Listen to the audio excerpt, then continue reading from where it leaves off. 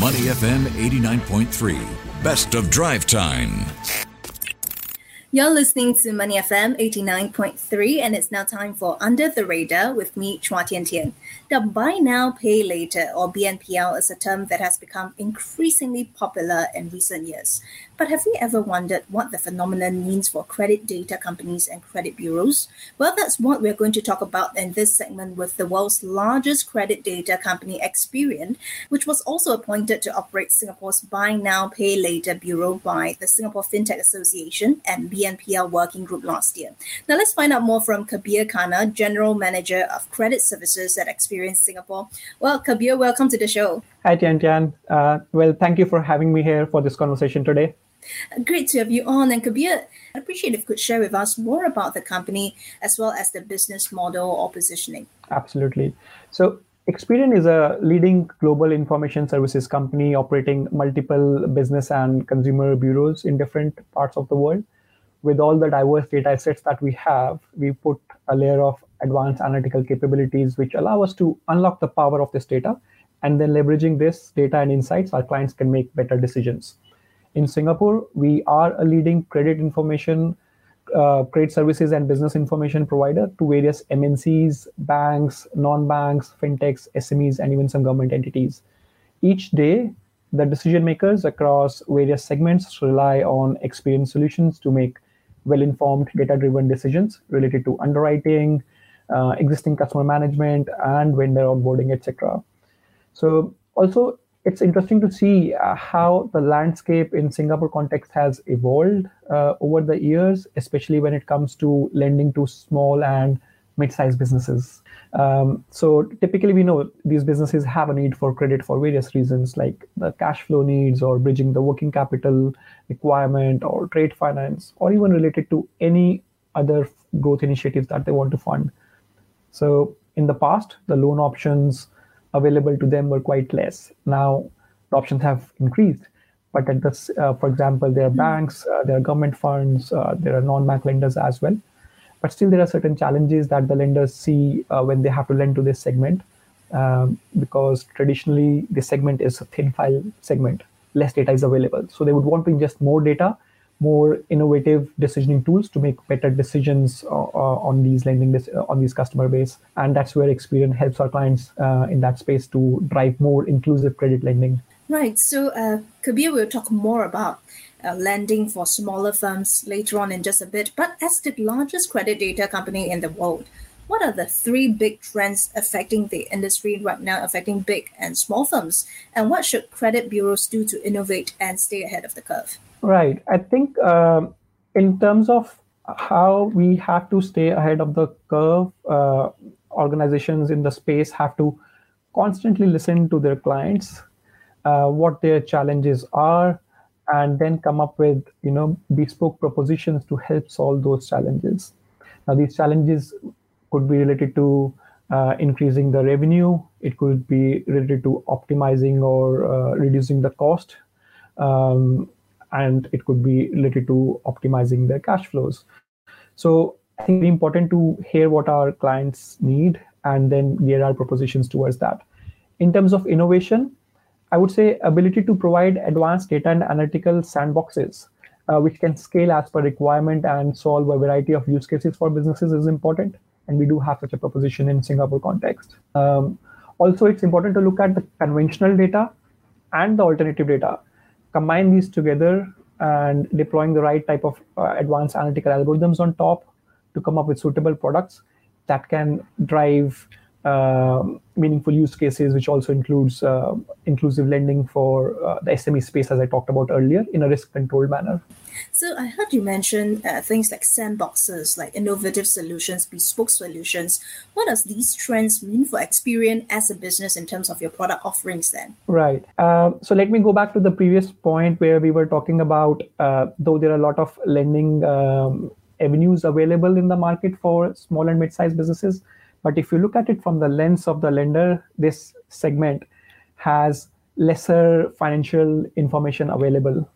So what more data can I ingest? What more insights can I ingest as a lender to make more meaningful or more better credit decisions on these customers, right? So I think that's where Experian keeps on coming up with relevant, innovative products. And one of those is SME Network Score, which is available for Singapore, which looks at non-traditional data and it predicts the likelihood of a business to delay their payments on invoices beyond 60 days past due. So as I said, it combines traditional data, alternative data, and deploys machine learning algorithm on top and acts as a helpful tool for lenders to take right type of decisions on this customer base. And I want to take a look at what you mentioned, the SME credit score, right? How does the SME credit score then work for a small business? And what does it mean for them as they deal with the challenges that they face, like, for instance, high lending costs, for instance, inflation? The challenges for SMEs, they might need the working capital loan in these times. There's a bit of cash flow uncertainty as well, because their creditors or the partners they deal with might request for a longer payment terms because of these lenders, and they need to have access to credit, right?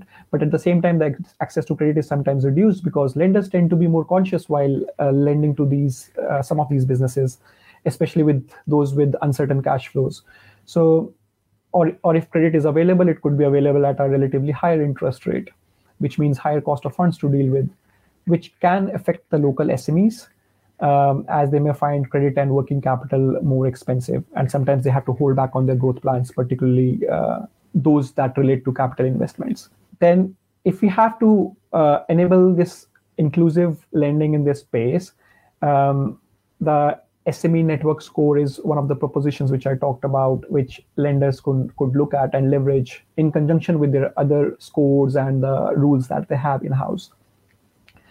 Because it does not rely on traditional financial statements much, it's more on payments on invoices. What are the patterns there for this particular SME? So it acts like orthogonal piece of information to base your decisions on.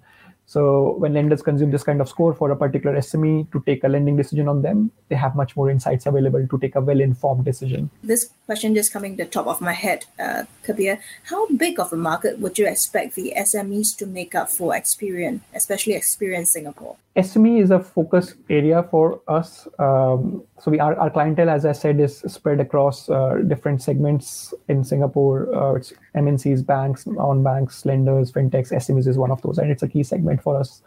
What we try to do is work closely with our clients to keep on understanding their challenges and come up with the right type of propositions to solve those challenges for them. I think it's an important key segment for us. Yeah. If you're just tuning in, we're now in conversation with Kabir Khanna, General Manager of Credit Services at Experian Singapore.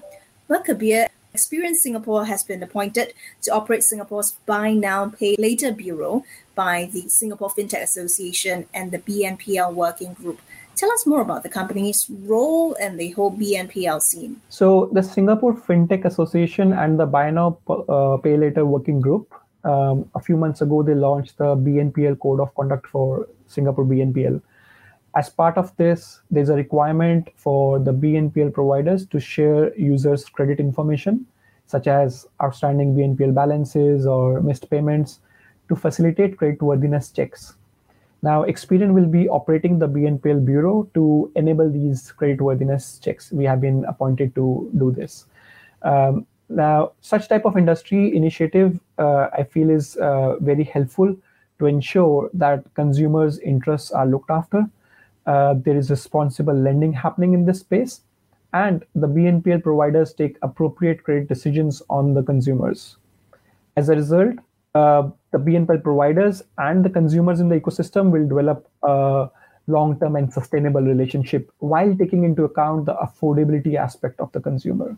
And I would also like to share that we have launched a BNPL Bureau in US, which was in the spring of 2022. And then we furthered our proposition to UK, and now it's Singapore. So we really look forward to working closely with the Singapore FinTech Association and the BNPL Working Group in Singapore to share our knowledge from those markets as well. And Kabir, speaking of buy now, pay later, this is an increasing phenomenon in recent years. How do you think that would affect the entire credit landscape? Because I would assume that in the past, the small businesses doing lending, small businesses doing lending, or people doing home loans and all that. But buy now, pay later seems a lot consumption based, right? Based on the things you buy on a day-to-day basis. Yes, it's not directly, I would say, competing with the mainstream product requirements like home loans or other type of unsecured lending.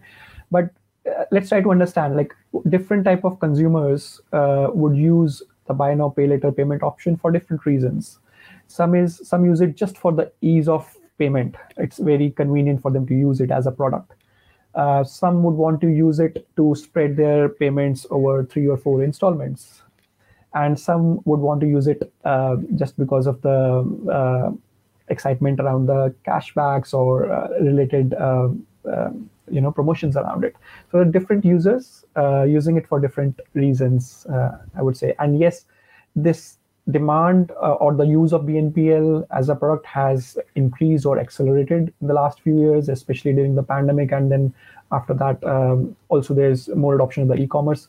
So linked to that, there is increased usage in different markets we have seen. Right. So what I gather from you is that there seems to be the rise in BNPL seems to increase the number of markets, the customer segmentation, and all makes it more complicated, right? The entire credit lending sphere. Well, before we let you go, Kabir, share with us some immediate plans for Experience Singapore. Any teasers for us at this moment? I think we'll continue our focus in the market to help our clients make better decisions. On the BNPL side, advocating for consumer affordability has always been core to Experience business, and we'll be working closely with Singapore FinTech Association and the BNPL working group to see and fill any demands of the industry. At the same time, I think on the broader propositions on data, this continuous need and requirement. I think the different businesses, no matter where they are on the decision-making maturity curve, whether they're at the starting point or middle or more mature state, there's always a requirement to take it to the next level. And Experian will always be supporting them through our relevant products and propositions on the journey. All right. Thank you very much, Kabir. That was Kabir Khanna, General Manager, Credit Services at Experience Singapore. Thank you very much for joining us on Money FM 89.3. Before acting on the information on Money FM, please consider if it's suitable for your own investment objectives, financial situation, and risk tolerance.